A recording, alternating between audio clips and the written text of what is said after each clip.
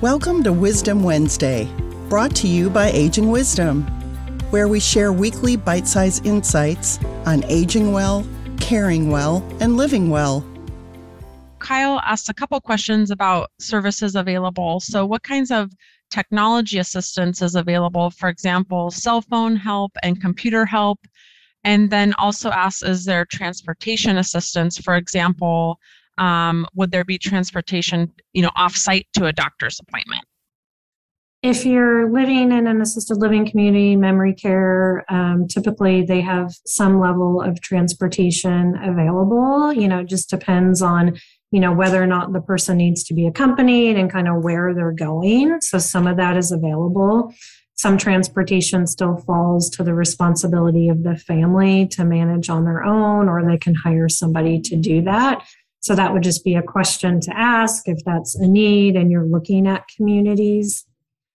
If the question was, are there transportation resources for people still living at home? It would be dependent on your area. I think this would be a great question for reach out to the local senior center, talk to the social worker, because, they would be in your area and be able to tell you what's available. We do have some volunteer transportation services for some, neighborhoods in the Seattle area that people can rely on, but it's usually for people who can do that somewhat independently. And then the question around technology, I'm going to be perfectly honest. I am not a technology expert.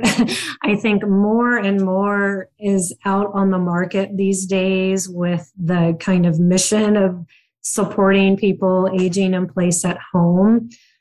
My kind of disclosure to people is don't let technology replace care.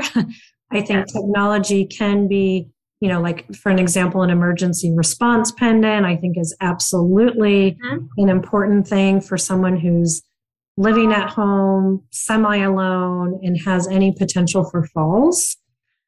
Emergency response pendant with automatic fall detection, I think is absolutely important. There's a lot more sophisticated things out there. I know some people are using like Alexa devices to be able to remind their parent about taking medications. Lots and lots of options out there. Thanks for listening. Join us next week for another Wisdom Wednesday. In the meantime, visit our website at agingwisdom.com, where you'll find more resources to help you navigate options for aging, caring, and living well.